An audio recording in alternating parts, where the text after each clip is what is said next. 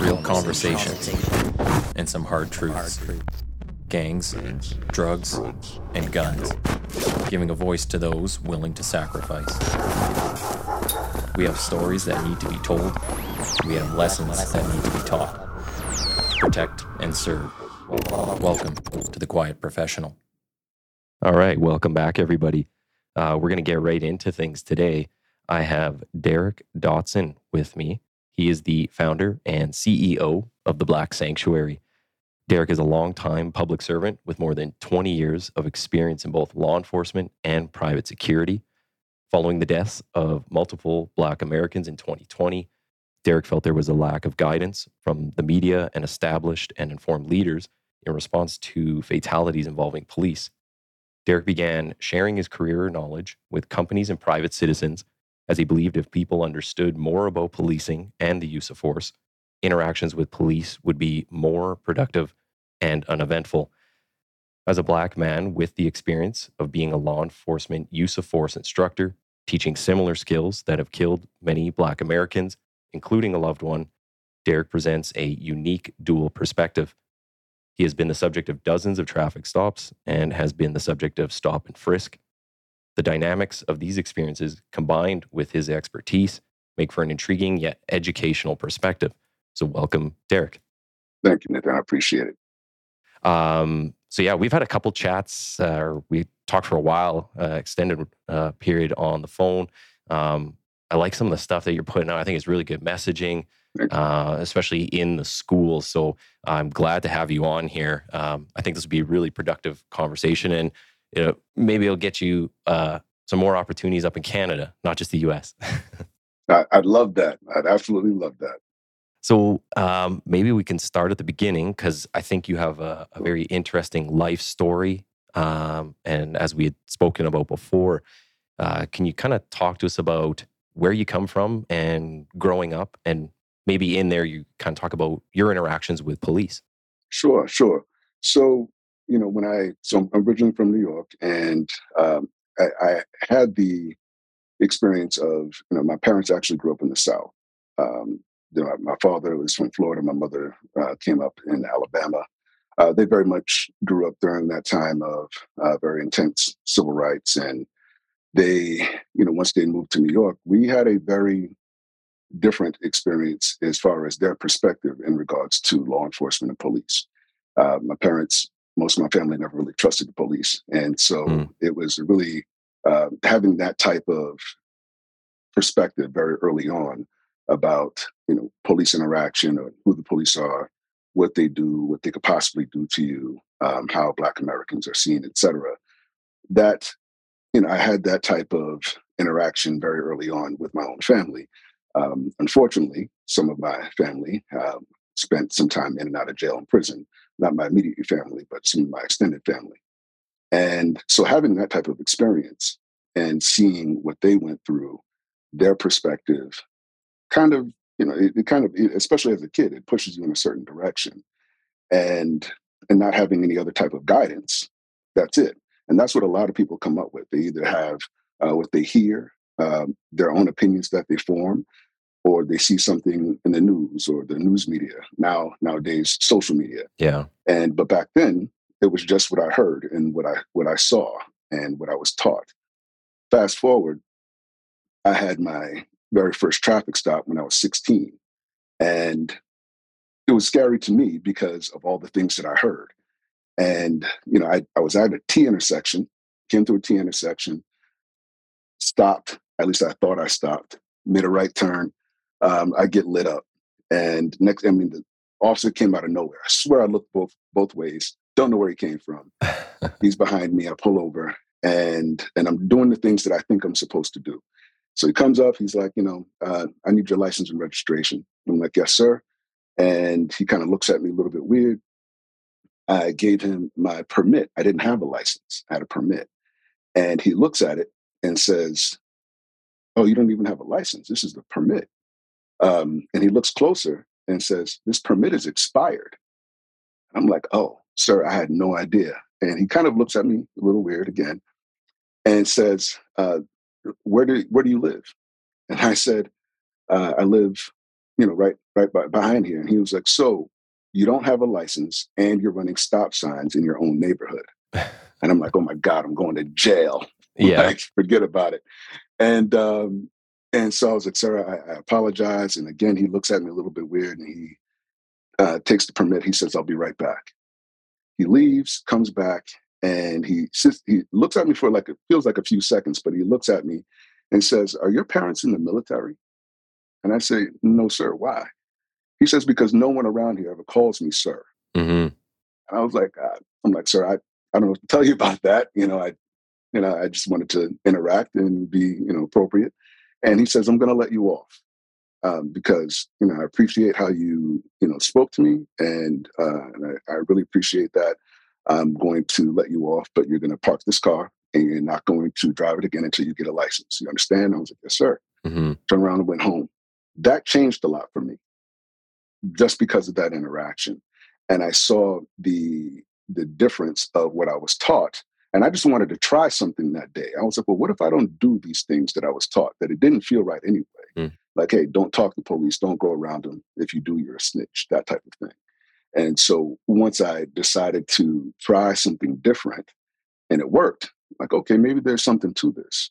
And, having that type of experience very early on sat with me, and it really did teach me a lot very early on. And so, thinking about that, as I have pursued this experience in the Black Sanctuary, it keeps coming back to me as I continue to talk to young people and parents about these types of things. So that's a little bit about me growing up and how I kind of ended up here.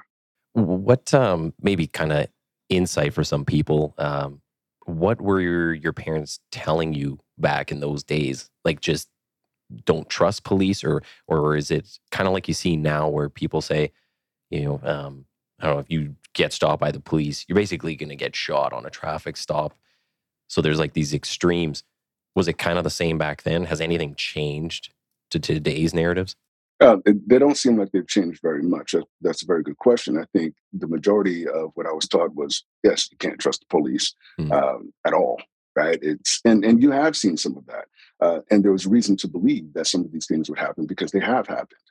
Even today, some of these things happen where officers aren't always doing the right thing. Mm-hmm. And the good thing about that is that it's being handled, right? People are addressing these things, whether they're through complaints or legal action, whatever it is. That's great, and that brings back public trust. But back then, nobody was really. At least you didn't see that happening as often as you see now. Now there's more cameras, there's no more video about that. But yes, my parents were very much you can't trust the cops, that type of thing. And then, of course, when you're taking advice from people that have been, my extended family, some of them that were in and out of, jail or prison. Yeah. And that's your advice, right? Like you're going to see it a certain way. You're not going to see it the way that you would hope you're not going to get an objective perspective on this type of thing. And so it was very much you can't trust, this type of situation. And I think that can be detrimental very much because, if that's a young person's interaction Mm-hmm. with family members or whoever you're being taught by, whatever guardian that you might have, and then all of a sudden you interact with police, it could turn into a very dangerous situation pretty quickly. Mm. And, and they don't know any different until you have someone tell someone different. And that's something that, again, these types of things, they stick with me now as I continue to talk to people about these things these days. So you, can you talk a bit about, you had a family member that was actually killed by police? Mm-hmm. Can you talk a bit about that? Yeah, sure. It was a tough situation just because, I was in law enforcement at the time. Mm. And, he and I'll just call him JT. He and I grew up together. He actually, funny, he and I look more alike than my siblings do. We really had favored each other, Yeah. and it was no mistaking that we were related. So we grew up together, and one of us went down a different one path, and the other went down another. He first was arrested and was sentenced to prison when I was 17. He was a year and a half older. Mm. And so he ended up going to prison early he did I think a 3 to 9 stretch, got out in 3. and it was, I think it was an attempted robbery. And he, and I went to college at that point. He got out, I think my sophomore year. No, yeah, got out my sophomore year, ended up getting in a little bit of trouble again, not a little bit, another very serious crime that he was involved in, went back and did a 6 to 12, got out in 6. Wow. And now I'm in law enforcement by this time. And the next time he got out, it was different. He was doing really well. I saw him the Christmas before he was killed. I saw him during Christmas. He was killed that following April. And I was in law enforcement at that point. I was home. He had a job. He had an apartment. He got his GED. He was spending time with his kids. Everything seemed to be going great. And I remember him saying, "I'm not going back." Mm-hmm. And I was like, "Great. We don't want you to go back. And it sounds like you're doing the right thing." Fast forward, I get and I had been in touch with him a few times between Christmas and when he was killed. So in April, that following year, he ends up, he's at my mother's house. Again, everybody's really happy to see that he's doing well. She gave him a lot of, like he didn't even know what thread count was. She gave him brand new sheets for his bed and, had a freezer. She had a freezer full of meat that she had just went shopping, and she was like, "Take what you want," gave him, food. She likes to shop on QVC back then. And so she had a bunch of boxes in the house of like pots and pans, and gave him all this stuff. Right. And people were just, we were just really proud of him. He leaves, he ends up getting pulled over. He gets pulled over because they're actually looking for him. Oh. Sidebar, he had a negative interaction with someone earlier in the day in regards to there was a dispute, and allegedly there was a firearm that he was in possession of that I believe he brandished. Mm. They ended up doing a search for him. They had a warrant out for him. They pulled him over. He knew there was a gun in the car. He decided, that he wasn't going back. Mm-hmm. And he decided to resist. And he continued to fight the police officers, ended up reaching into the car to retrieve the firearm. They tased him. Didn't work. The shirt was kind of thick. Taser the prongs got stuck in his shirt. Mm-hmm. And he was able to retrieve the firearm.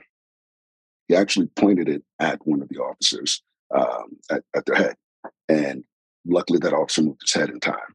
But, I guess you can probably imagine a gun going off that close to your face probably feels like you were shot. Yeah. This officer falls. The other officer goes to take cover behind the vehicle. He ends up shooting him in the back. And he takes off, starts running, firing back at the officers. They did what they were trained to do. Mm-hmm. They got to their feet and they returned fire, hitting him multiple times. And he died. And, these are types of things that we see and that we hear in law enforcement, right? Like we hear these types of reports. We see these types of things. We're like, oh, that's terrible.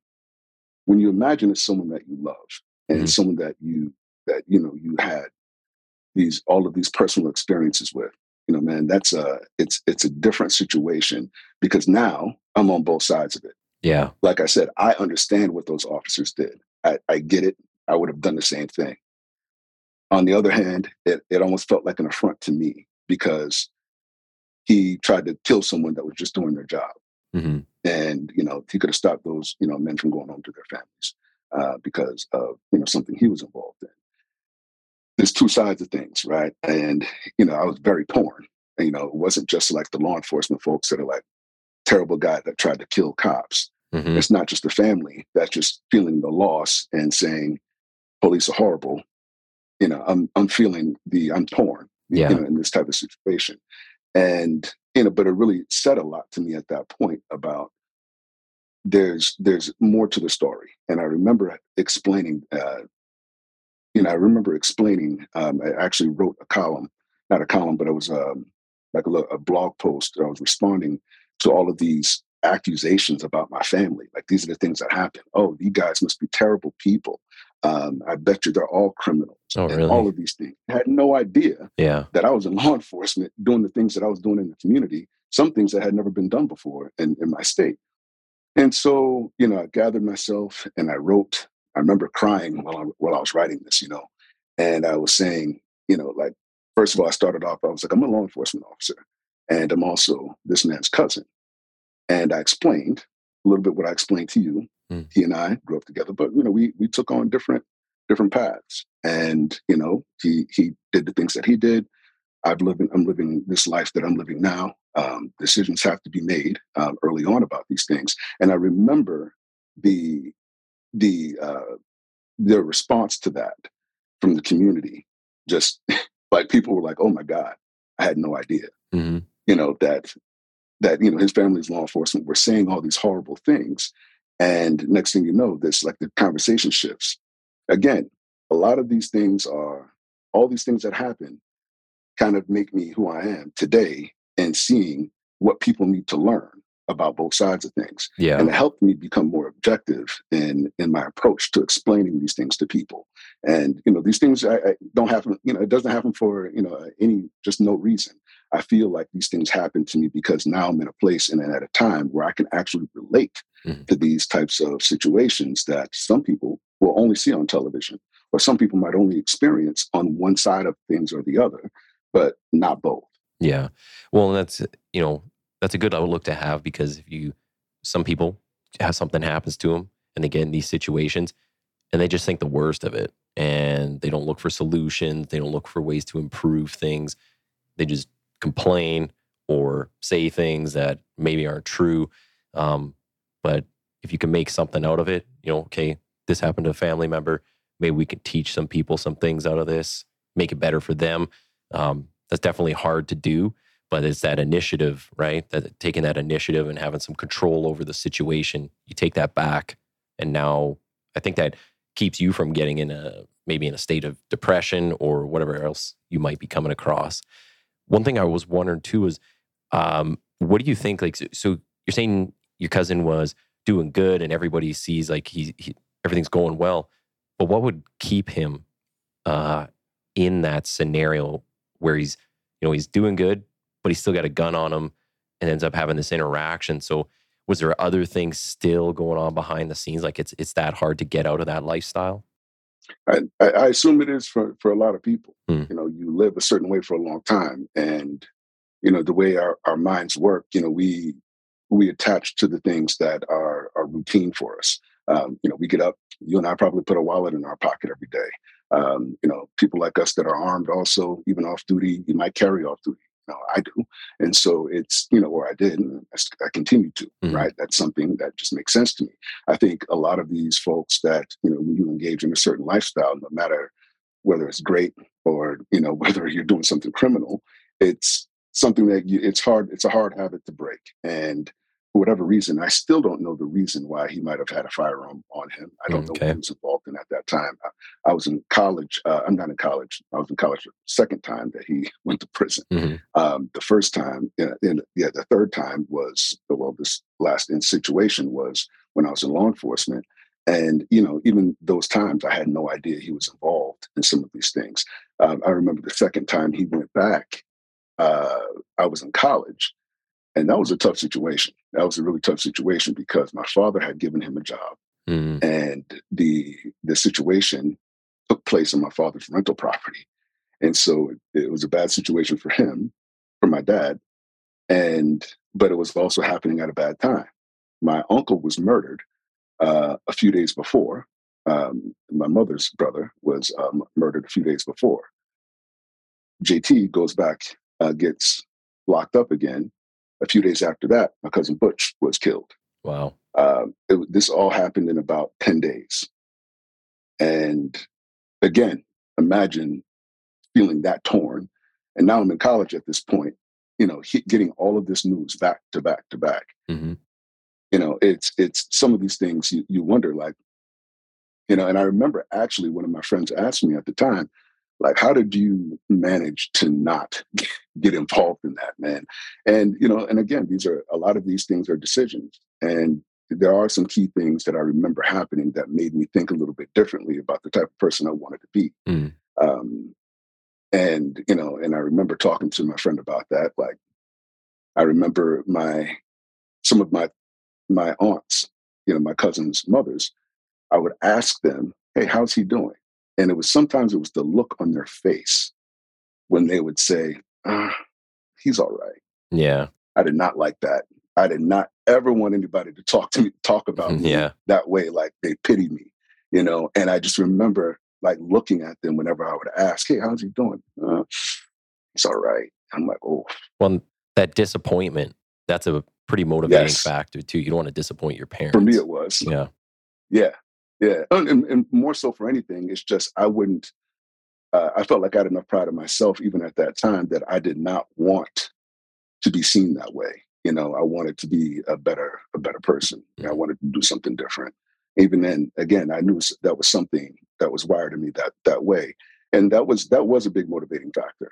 It absolutely was. And so, a lot of these things happen early on that just as part of my childhood, my teenage years, and even my early years in law enforcement. That it took this turn. Now I look at things and it actually helps me be able to connect with people in a different way. What what did your family say? Like when your cousin gets killed and you're in law enforcement, do people come to you looking for reasoning and answers?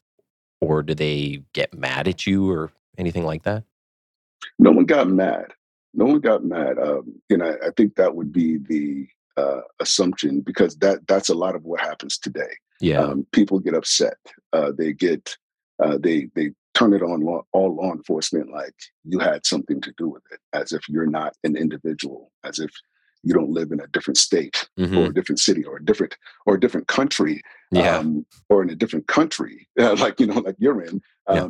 People don't realize that we're just different people. So it's really interesting how people perceive that, but it didn't happen at that time. It didn't bother me that much. I remember people making a couple of statements. Again, why I talk about some of the things that I talk about. I remember one of my relatives were like, "Hey, well, why couldn't they just shoot the gun out of his hand?" Mhm. But, you know, there's several reasons for that. Yeah. And on top of that, it's a self defense situation, and he didn't give them that type of courtesy in any type of situation either, right?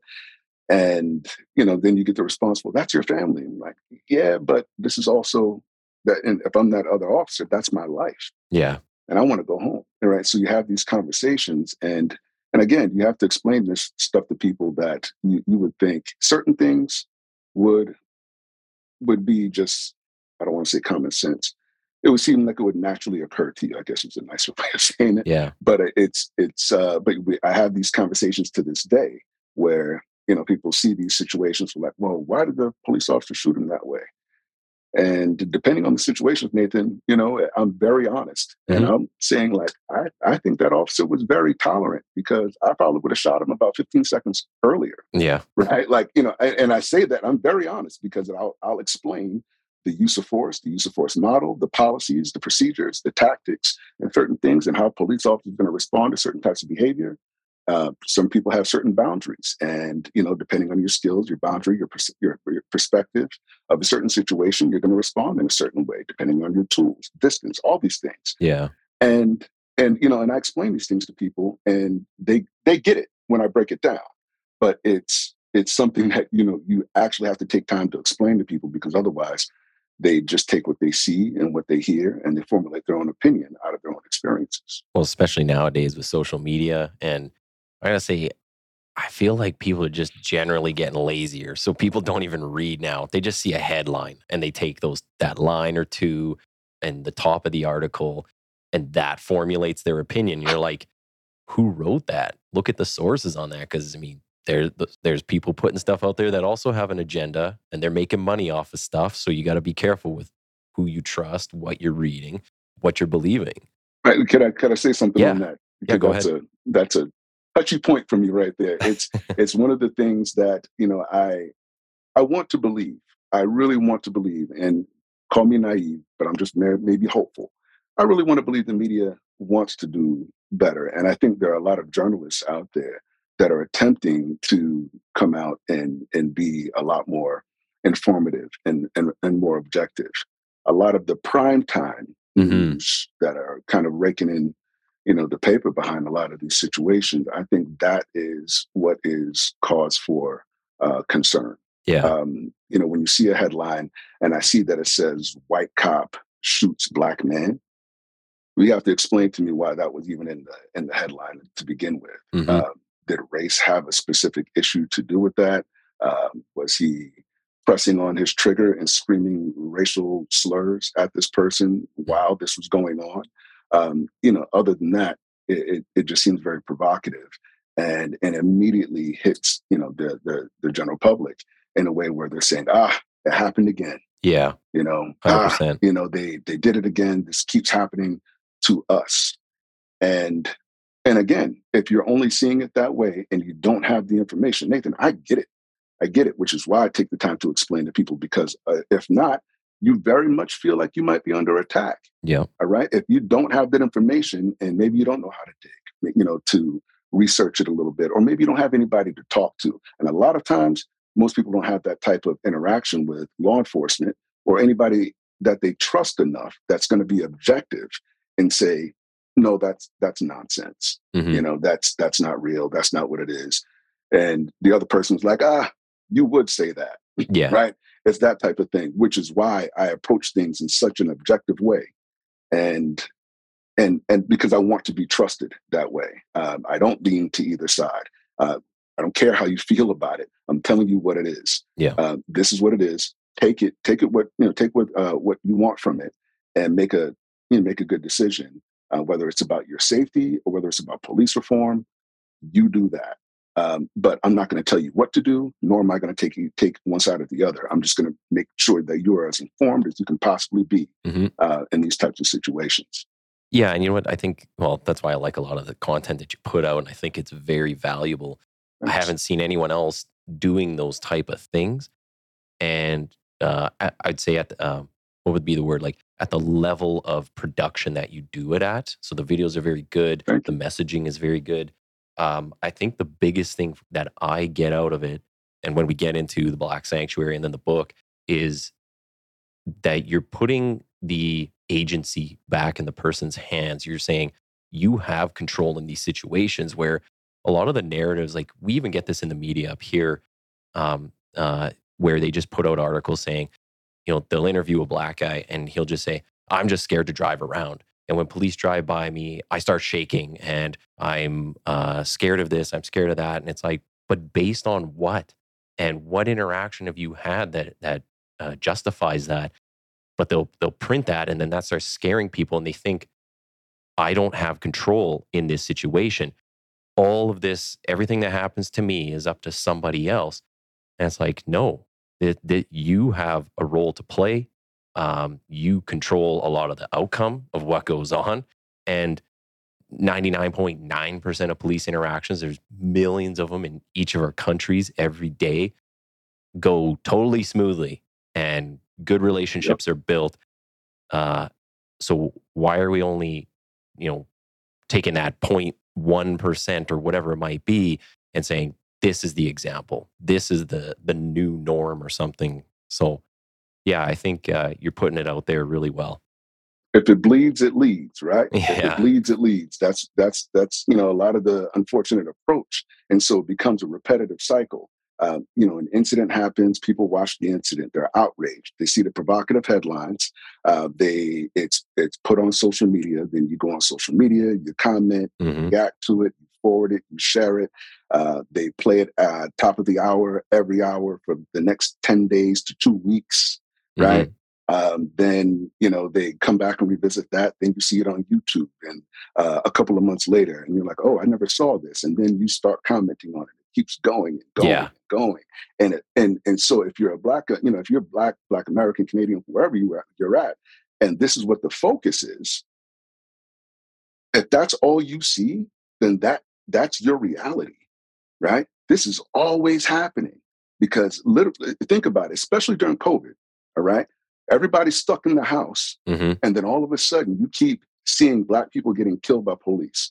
And if you don't know what I know, and I'm like looking at it objectively, I'm not looking at it as, oh, we're under attack. I never looked at it that way. I looked at it objectively, like what happened here?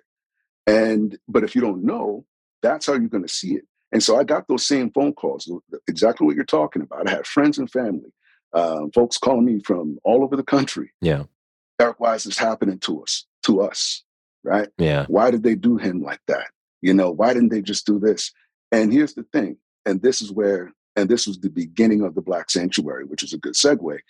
This was the beginning because I got so many phone calls and I kept explaining the same thing. Mm-hmm. And then I'm yelling at the television and I'm arguing with Don Lemon and Rachel Maddow, and I'm arguing with Tucker Carlson. I'm arguing with everybody. I'm like, no, you said this, but you didn't say the other part. Yeah. Right. Yeah. And I'm like, you got to give it all. And depending on who called me, I would know exactly who they watched and where they got it from. Right. That's And pretty good. so it was, yeah. And I would see that and I was like, I get it. Let me explain it to you this way. And Nathan, when I would break it down and they would call me back, unfortunately, after the next incident happened, because there were several between 2020 and 2021. And they would call me and say, remember that thing we talked about with the use of force thing? I didn't like what that cop did, but that guy shouldn't have been doing the thing that he did either. Mm-hmm. And I'm like, oh, okay. Or someone would say, yeah, he shouldn't have been doing this. And, that officer had to do X, Y, and Z based on what you explained. And I'm like, okay, people actually get it. Yeah. And I saw it working. And that's where I started pursuing a little bit more with the Black Sanctuary and making that a company. Just before we do get into Black Sanctuary stuff, Sure. Can you just tell us a bit about your transition into law enforcement? So, and what you did in there, and maybe then like everybody starts giving you the calls, and we talk about the Black Sanctuary. So, sure. What you do in law enforcement? So I first started, my very first experience was when I was 19. I interviewed with the United States courts. And that was pivotal for me because, I was a psychology major in college. And around the time that I was thinking about law enforcement or going towards government at that point, I thought about, social work. So I did an internship one summer with the United States courts. And that exposed me, but it didn't even feel like an internship with just the courts because I was working with the U.S. Attorney's Office. I would get meetings and be able to sit down and talk as an intern with federal judges. The DEA, the FBI, the ATF, Wow. local police. With the U.S. courts, it was pre-sentence, pre-trial, probation. I had this totally different view of how these things work. And what was really big that happened during that time is during my internship, a buddy of mine from high school walks in and he sees me in a suit and he's in street clothes. And I'm looking at him and he's looking at me. He's like, what are you doing here? And I'm like, what are you doing here? And I caught a coke charge. And I'm like, oh man. He was like, what are you doing here? I was like, I'm working. He's like, what? And I'm like, yeah, I'm working. And I'll never forget his response, Nathan. He looked at me and he was just like, good job, man. Wow. Just keep going in that direction. I'll never forget that. And just, it could have been any type of response that he would have given me at that point. And he was just like, keep doing the right thing. Mm-hmm. And I was like, and again, these types of things happen and you never forget it. You never forget that. And so after that, I was sure that's something I wanted to do. I had 2 more internships when I was in college. And then I went, when I first left college, when I graduated from college, moved here to Washington State, got dragged out here by a woman who became my wife. So I wanted to, and that my plan was to always get a job and work for the Fed somewhere. Mm-hmm. That's just something I knew I wanted to do at that level. There was a federal hiring freeze, so I ended up getting on with the Washington State Department of Corrections. Not in the prison. I worked in the field, doing field investigations, prison release, offender supervision, that type of thing. At that time, if you were driven and very ambitious, you could pretty much do what you wanted. And so if there were other task force opportunities, and that's what I started, right? I started pursuing those types of opportunities. There was offender reentry opportunities. I remember the Washington State put out a memo that there was a $25 million budget for offender reentry. Mhm. And me being me, I looked at it and I was like, 25 million bucks. I could do this for free. Yeah. And I went and saw my boss and I said, man, I could do this. And I thank God for him. Stephen McWilliams was his name. And he was very supportive. And a lot of the reason why I'm here and I had so much experience early on is because he allowed me to just go with it and follow my passions. Some people, some leaders will stifle you; they'll stop you from Mhm. growth. He he really wanted me to grow, and so he was like, "All right, that's what you want to do." So I went out to the community. I got chemical dependency, anger management, mental health, child support, life skills, all these things. Brought them to one place. So when these guys got out of jail, these men and women, were released from prison, they had a place to go to get all of these services instead of just giving them a bus pass and saying, get this done and come back in 2 weeks or you're Yeah. going to be arrested. Yeah, Right.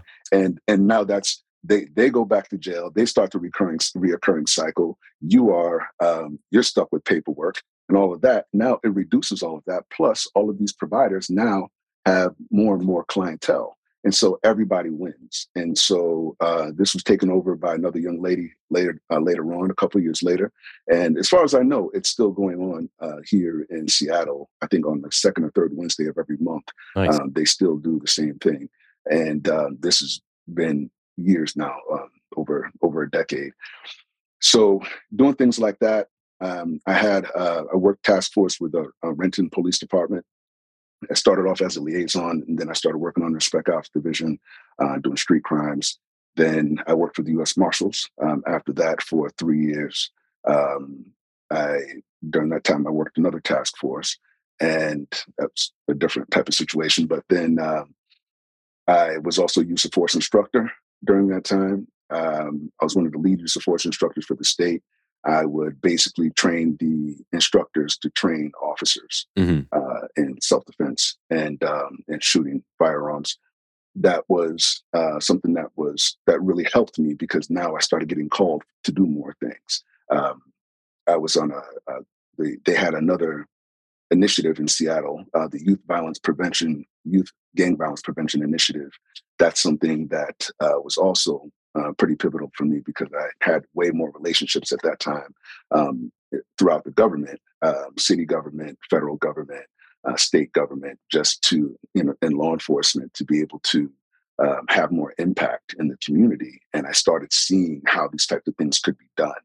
Um, and so I did that for about a year and a half.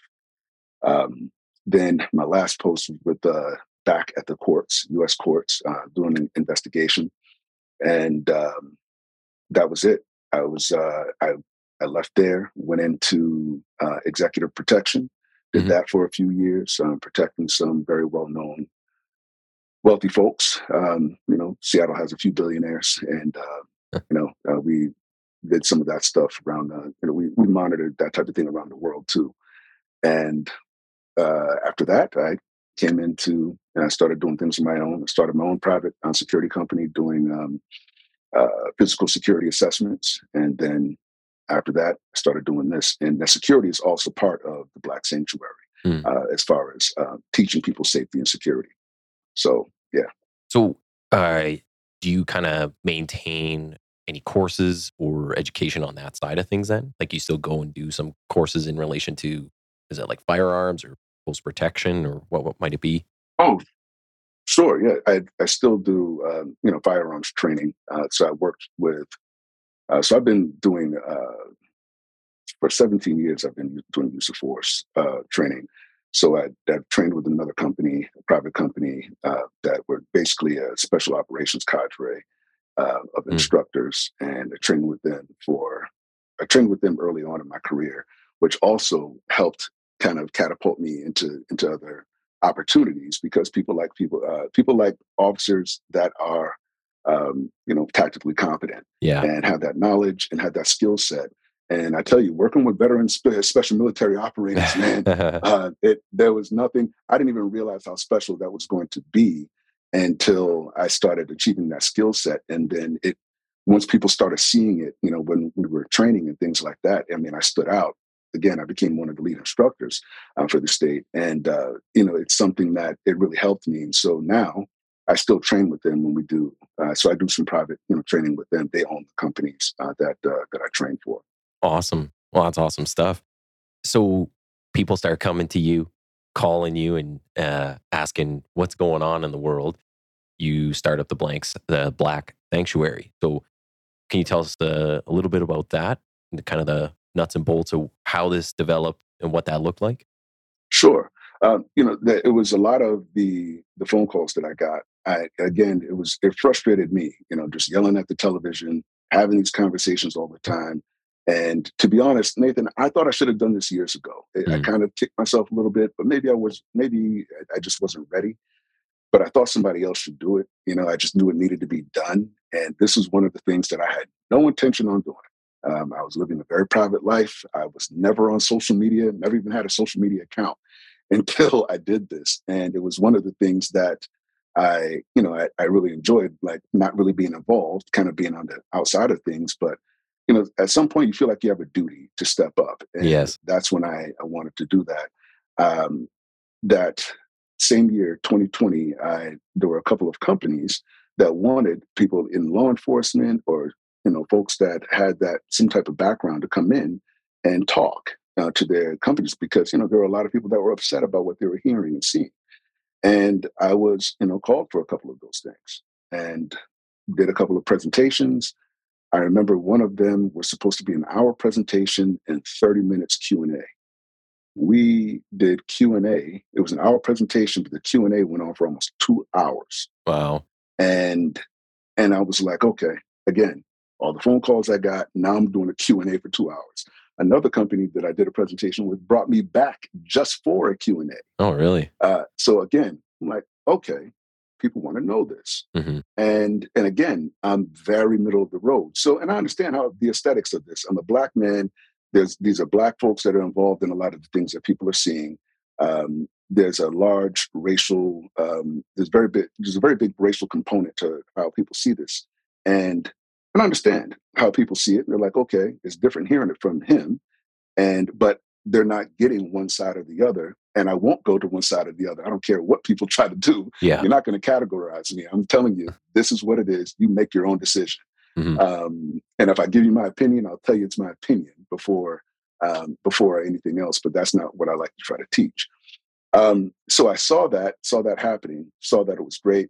Following year, I had my first and only town hall at 4 different police departments, 4 different chiefs that were involved in that town hall, and it was with the community. Again, a lot of great questions, and there was a big push for this type of thing, and I saw it happening. I did the research, see if there was competition. Nobody was really out there doing that, and actually, it wasn't even competition I was looking for. It was almost looking for a reason to not do it, right? Hmm. Because Hmm. somebody else was doing it. And I didn't see it. And it was even more and more like, all right, man, you need to get out here and start doing that. And so I did. I called it the Black Sanctuary because of kind of what you said earlier. I heard so many people, especially Black folks, saying, you know what? I'm scared every time I see the police or I see the lights or I hear sirens and I'm afraid. And I couldn't imagine feeling like that all the time. But again, my knowledge Hmm. keeps me from the fear. And so when I talk to people about this, I'm educating you, but I'm also hoping that it's giving you a reason to not be afraid, right? A lot of times we're scared of things we don't understand. I'm Exactly. helping you understand it so you can make sense of it. And now you can approach it in a more realistic and educated manner, and you can decrease that fear every time you see blue and red lights or you hear a siren or some police officer comes up behind you. They're not even coming for you, they're going for someone else, right? And I don't want people to feel that way. And so I call it the Black Sanctuary because there was largely the Black population that has this disproportionate relationship with law enforcement. There's been these issues disproportionately, and that I wanted to be my primary target group. But at the same time, the law applies. I know the law applies to everybody. Okay. And Yeah. so I would say all citizens and especially Black Americans, because I want everyone to listen to what I have to say. And to be honest, I was a little bit nervous about calling it the Black Sanctuary because I didn't think anybody would want to hear me, but people get it. right? Like white, black, brown, tan, whoever, Hmm. people get it, right? And they're like, you know what, we get it, man. And I've had a lot of great support in doing this. Do you get do you get a lot of other people from whether they're Hispanic, white, whatever it might be? You get a bunch reaching out. To be honest, like I said, I'm very candid about things, man. I I was surprised that because I thought it was going to be primarily black folks, right? I was going to hear from black people all the time. It's not the case. I hear from everyone all the time, and it was shocking because I thought it was going to be something different. I realize now. Again, I should have thought about it, but when I did those, the presentations with those companies in 2020, they're predominantly white crowds. They Yeah. had a few black employees, that were there that would be involved. When I say a few, um, less than 10%. And and I would see that. But again, these are the calls that I was on the longest. Yeah. When I was talking to people, and I should have known that, but I didn't really think about it. But I hear from people all the time, from different backgrounds, different organizations, whether they're predominantly black or uh, minority, organizations. I hear from everyone, and I didn't expect that, but I love it because people get the message, obviously, and it touches everyone. Well, I think that shows just how open people are too, right? Everybody you have that curious factor. Uh, as the white person, I don't grow up in a black household. I wonder what goes on in there. I want to know the ins and outs, just as it might be the same way. So that's why you're going to get those crowds asking the most questions. Whereas if you just have like 100% black crowd, well, they're either know it already or they're going to suppose that they know it already. So you might not get Mhm. those kind of questions. Because you get a different crowd is going to give you different questions. I would I would kind of anticipate, the different ethnic group or the different race, they're going to ask way more stuff. One thing that I thought was interesting is how you're saying you're driving people toward educating themselves. Essentially, um, you fear what you don't know. You're afraid of the dark. Like you got to rationalize some of these things. I think the biggest thing is getting people to seek out that education piece. So if I'm afraid of something, why am I afraid? And maybe I should go talk to those type of people or that occupation, learn something about it. I think that's the biggest component is it's just like you would see with kids, maybe, they don't understand something, they're afraid of it. But once you explain it or you demonstrate it, then they might slowly kind of warm up to it. So maybe it's kind of like a same psychological stuff, even with adults, right? Yeah, and that's exactly right. That's exactly what I'm trying to do is make sure that I want people to be able to do their own research. And so when I talk about things, if you've seen some of the content, I talk about laws, I talk about case law, I talk about policies, I talk about use of force, the use of force model, I talk about being, traffic stops. I talk a little Hmm. bit about police reform and how to, think about some of these things from a more objective reality type of perspective. Um, I want people to do that because I don't want you just to Google something to get someone else's opinion. Hmm. I want you to be able to look up the law. And you don't need to be a lawyer to understand a lot of these things. Because here's the thing is if you're going to pursue police reform, I think you should probably know what it is that you're asking for. Again, people know, like I had no problem making that video about chokeholds, and I disagreed with the ban on chokeholds. Hmm. And you get my opinion in that because it's one of the things that I think is dangerous. It's something that should be trained, and it's not. It's something that should be trained better, not feared and banned because Yeah. now you're taking away a less than lethal type of use of Self-defense. force Yeah. and self defense too. And so I mean, it's something that people didn't understand because they see it. It looks terrible. You're choking someone, right? They're using this verbiage instead of lateral Hmm. vascular neck restraint, LVNR. They're not saying that, and people don't understand that. And so now we have this issue. And again, if you understand it, and I tell you what it is, oh, okay, Hmm. I get it. I shouldn't have been pushing for this thing because now here we are in Washington State. Um, and all of the amendments, a lot of the amendments they made, Nathan, they're having to re-amend them Yeah. because there was a knee-jerk reaction to a lot of things that people just didn't understand. And and again, that's so when I talk to people about these things, I want them to be able to go into this conversation with their congressperson, their state senator, their governor, mayor, police chief, whoever, that are making these decisions. I want you to actually know what you're talking about so you can get the reform that you want. Because now here we are in Seattle, and I've known the Seattle police chief long before he was a police chief. Great guy, Adrian Diaz, Chief Diaz, and you know he they're in a tough situation Hmm. because they lost a lot of officers, due for several reasons, but it didn't help that they did the whole defunding deal, and then they changed they amended a lot of the things for police reform, a lot of laws. So now you got officers that are just about handcuffed to their steering wheel and can't go pursue people that they need to pursue. Yeah. And now crime is through the roof, and you got businesses that want to leave because the shops are getting broken into, and all of these things. It's there's an effect that people weren't thinking about, and I kind of compare it to the '94 Violent Crimes Act, the crime bill '94, that they always want to blame on the Clintons. Hmm. Um, but it's not that. It's the black congressional caucus actually backed that, right? Because Yeah. it was a knee-jerk reaction to all of the crack and crime that was related to crack around the country.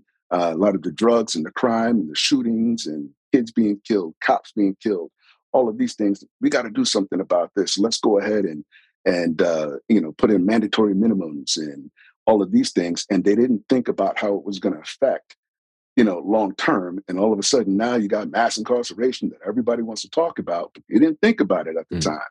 You have to educate yourself on these things before you go making these decisions, whether it's for political reasons, to appease your constituents. I don't know. I'm not going to say. Just saying, you got to think about that before you go, screaming to your politicians, and they're going to end up making a decision for you if you don't know what you're talking about. Yeah, and people don't realize there's like a second, third order effects, right? There's layers to this. So, and people are people. You change something, if they don't like it, they're going to find a way around it. Now they're doing something else. Now you got to worry about that, and that causes other issues. So people just got to maybe slow down a little bit, and instead of the screaming and shouting, yeah, just kind of think, okay, if I want this, what are some of the consequences as a result? That kind of brings me on to a point I wanted to make sure we got to was just some of the media narratives. I'll say mainstream media because you did have a good point there earlier. And I have a lot of journalist friends that are good at what they do and dig into things, but the mainstream media who's kind of putting out the clickbait and different things. Do you see yourself as trying to counter those type of narratives that are out there? Is this like is this a fight that you're taking on? Because I imagine a lot of people that come to you with questions, that's going to be their source. So they're saying they're regurgitating whatever they see on those sources, and this is kind of the fight that you gotta. So is this just what the Black Sanctuary is about? Is kind of combating that? Yes, it's definitely a challenge to them. I think the best way, I can't tell one of these major networks, I can't get them to do anything, but if I can get enough people Hmm. to start thinking a different way, right? And if I can get them to start educating themselves, at least they'll know how to observe and how to take this content and process it in a way that it's not going to they're just going to take it and say, oh, that's what it is, and take that for fact. I don't want that to happen. I want people to be able to look at these things and make a better decision and be able to kind of filter some of the things that they hear. So yeah, that I'm doing that in an indirect way where I'm not going directly at them saying, it's not a campaign saying change your message. They're never going to do that. They make too much money off of that, right? Yeah. You kidding me? But at the same time, if I can, when I tell people, think about that headline. When they call me or they say something or somebody brings something up in a group or in a meeting or at an event, and I'm like, yeah, I hear you, but let's break that down. And when I do, again, I never get in the argument. Yeah. Again, because I'm always approaching it from an objective point. I'm not saying, oh, it's a political thing. It's a liberal, it's conservative, and it might be if you get into it. But I'm not even going to touch it. I'm like, you're going to have to make your own decision based on this information. And when I do, you're going to start scratching your head like, yeah, I get that, because nobody else is going to say that. So when you go back to the media now, when you go back to that, you look at it and you're saying, okay, yeah, I like watching this show, but yeah, that part right there is garbage. Yeah, Right? I want you to exactly. call it out. But the cool thing about some of these journalists that have that level of integrity, I love it, because I love reading some of their reporting when they actually start digging into the statistics, and then again, depending on how you feel, right? You're going to make a decision about how you react to that. I like hearing the objective information. Some Hmm. people, they won't argue with me because again, I'm objective, but they don't say anything. They're just like, okay, Yeah. Yeah, exactly. right? There's not much to say, and I think that's what I want. I want to see going forward, and especially this younger generation that I'm able to interact with now through the Black Sanctuary, especially with my book, The Police and Me. I'm having an opportunity now to have these conversations with younger people, and again, if I can start changing their minds early on. So this isn't as much of a trend, later on. Hopefully I can have that level of impact. But if we can do that, I think we're going to be in a really good position going forward. Yeah, 100%. Um, I want to make sure I'm respectful of your time. Are you on like a hard Oh, I'm good. hour? You're good for a bit? Okay, because I want to ask one question before we get to the book. Take your time. Um, with kind of along the lines of narratives and stuff. So I'm kind of thinking, is this like a help or a hindrance question? But is BLM stuff, is that, would you say in totality with the media narratives that are out there, the mainstream media, BLM, has that overall been a help or a hindrance to the Black community? Or is it too broad of a question? It might be just a very general, but That's a I'm seeing what you're doing. And then I've looked at their website and they push like a different ideology. They are telling you to tear down institutions. Whereas I see on your side of things, you really offer solutions. You're like, yeah, all these things have happened, but let me empower you to go forward from here. Whereas I find a lot of the stuff that's out there right now is basically, let's go back, 200-300 years, and let's kind of dwell in the past. And that is representative of today, which it's like you said earlier, the law applies equally to people, and it's written that way as well. Yeah, you get some outliers, you get some skewing of things. 100% that happens, but it's not 300 years ago. Like it's a very different no. world. So, what is your kind of take on that world of things right now? Yeah.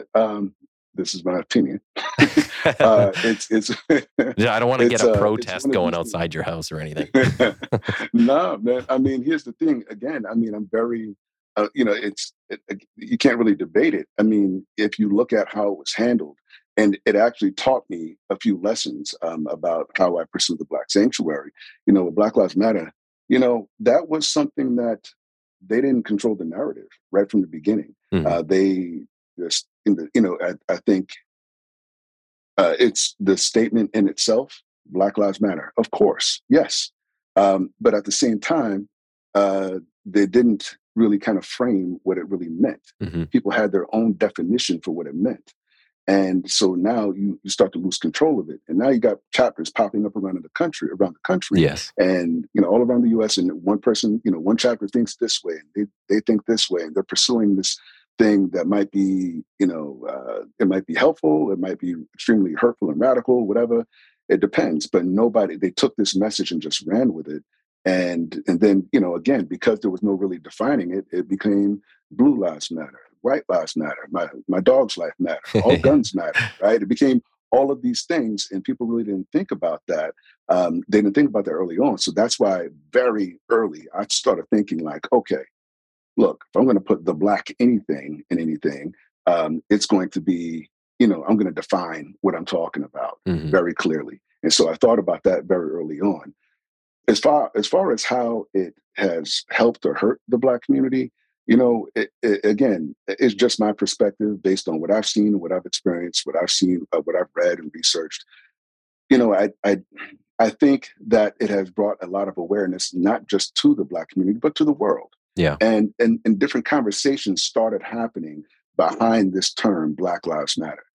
You would see, some people started showing their, no pun intended, their true colors, right? Mm-hmm. Somebody would see a sign, Black Lives Matter, and they would tear it down and have a fit about it, right? And you're like, oh, okay, where'd that come from? You started getting these types of conversations. Interestingly enough, a lot of white folks started educating themselves around certain things, and it's always interesting when some, my white friends and associates are like, oh, Derrick, have you read this book? Sure, I also lived that. Thank you. Yeah. So, it's these types of conversations that you have. And so, I think it was great for that, in that way. On the other side of it, it wasn't really helpful. People don't realize they made a couple $2 billion in donations since 2020. Mm-hmm. I don't know where that money went, and that to me is horrible. Yeah, because people gave money to this. Whether these companies gave, like Ford Motor Foundation gave $200 million, $200 million just themselves, and it's and then again, I'm thinking about all the things that I'm doing. Out of one grant that I received and my bank account and friends, a professional video series, a children's book I put out, yeah, all of these things, these events that I try to, all these things that I'm able to do, and I'm doing it because I know it's the right thing to do. And I see that, and that really upset me because I'm looking at it like, you didn't do anything to help anyone with that. Mm-hmm. And again, I won't get into what they spent the money on. That's a different conversation. But the point is there could have been more that was done. And it kind of feels like, and I hear this a lot in the Black community, that it felt like a scam. Yeah. It felt like a scam overall to a lot of people. And to be honest, in certain ways, it definitely did to me too. Just for that reason. But again, I more than focus on that. And I don't spend a lot of time talking about them, to be honest. It taught me a lot of lessons in how to pursue what I'm doing in a positive way, and to make sure that I'm smart about messaging, and that I'm not picking sides, and that I'm focusing on things that can actually be changed. I'm not going to try to change your ideology. I'm not going to even try to pursue that. All right. If you feel like you're racist or whatever the case may be, I'm not going to spend time chasing that. But I know what's written. I do know that.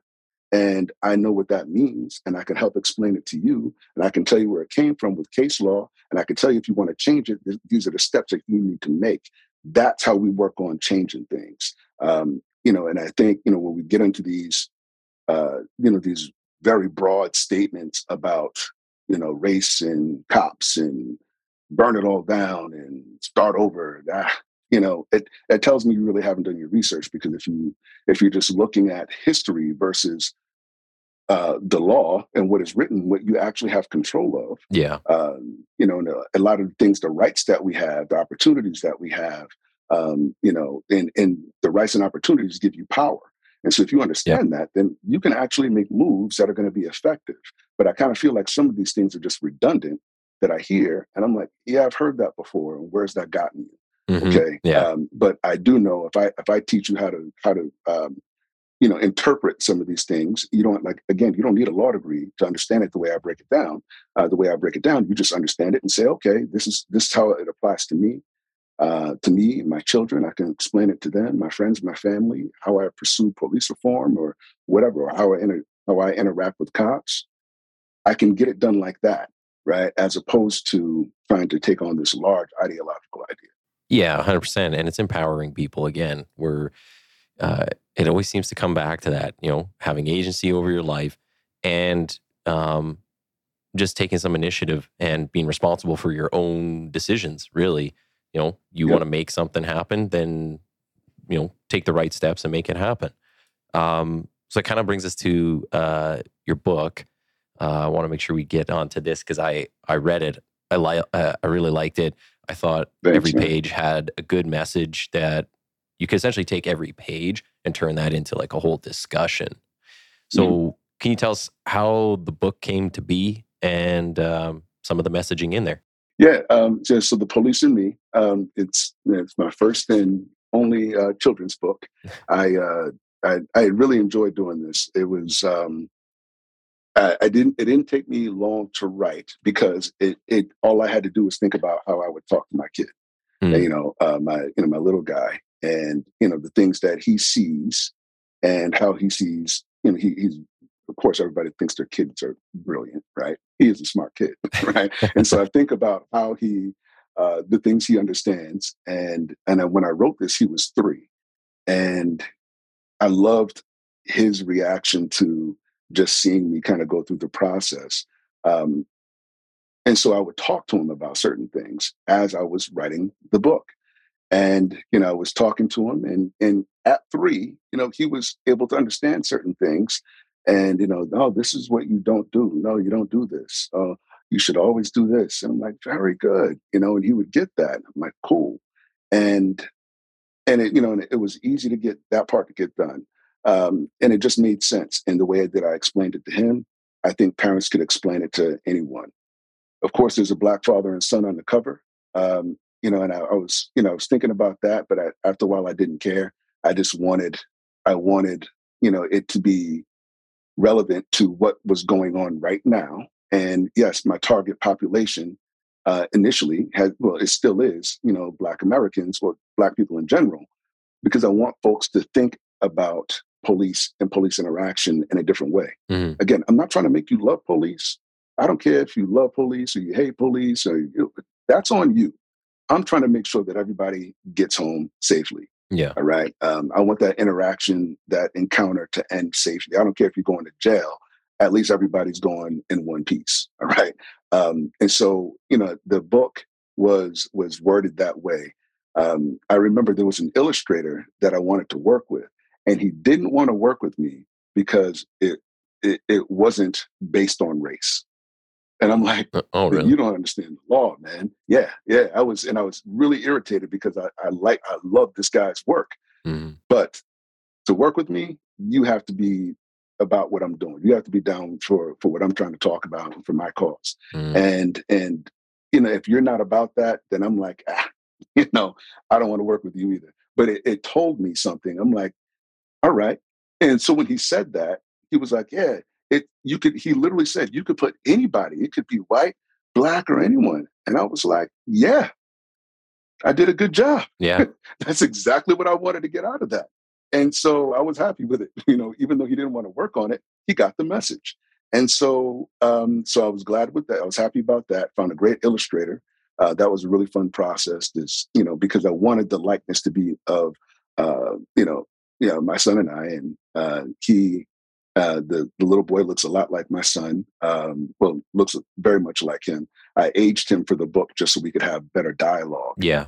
and it was great just seeing how that developed. Her name is Sandra Fueras, and she's from Spain, and she's actually speaks English as a second language, and so it was so we couldn't talk, Mm, right? We had one Zoom conversation, and she's I thought she spoke English fine, but she didn't feel comfortable with it. okay. So I was like, all right. And so I had to think had to be very detailed about my approach with the pictures. And it actually turned out perfectly because every submission that she made was almost perfect from the get go. And then putting it out, you know, Nathan, again, I didn't, it was something I did because I knew it needed to be done. I just didn't know how people were going to react to it. And it's been awesome. I just did an event on Sunday with Jack and Jill Incorporated. They are a 50,000 member group of families around the country, Black families that focus a lot on child growth and development. They bought 25 books for the kids, and I Mm, did. I always do a Q&A after I read with them, and sometimes during the reading. That was great. I talked to three. I went to schools and done 3, 4 3, 4, and 5-year-olds I've had done readings for. It's just like, and then, PAL, the Police Athletic League, just bought 250 books back in New York. I'm going to be going out there end of the month and meeting with a lot of the city officials there and police department and things like that. Like, and they're giving those books out to all the kids. Yeah. And so every time I see these big orders, I'm like, oh, this is awesome. These are all future potential police encounters that are going to go great. Yeah. Right. Yeah. Like, these are future taxpayers. These are future, occupants of their city and citizens that they know the importance of, police, and they know how to interact with them. Like them or not, that's on you. But at least you know what to do and what's right and how to handle these types of things. And so it's been a lot of fun, way more fun than I ever thought that this would be, being an author of this type of book. I've seen a couple adults posting reviews saying it was informative for them. So even for that age range. Yeah. I mean, it was just cool because that was part of the reason why I wrote the book, because I would have Black parents. I had Black parents come to me saying, I have a teenager that's about to start driving. I have no idea what to say, and I'm scared to death. And I'm like, you don't need to be. Let me tell you what to do. I had teenagers telling me that they didn't want to get their license because they were scared of being pulled over by police. I'm like, you're missing out on a great freedom that we have to drive because of something you just don't understand.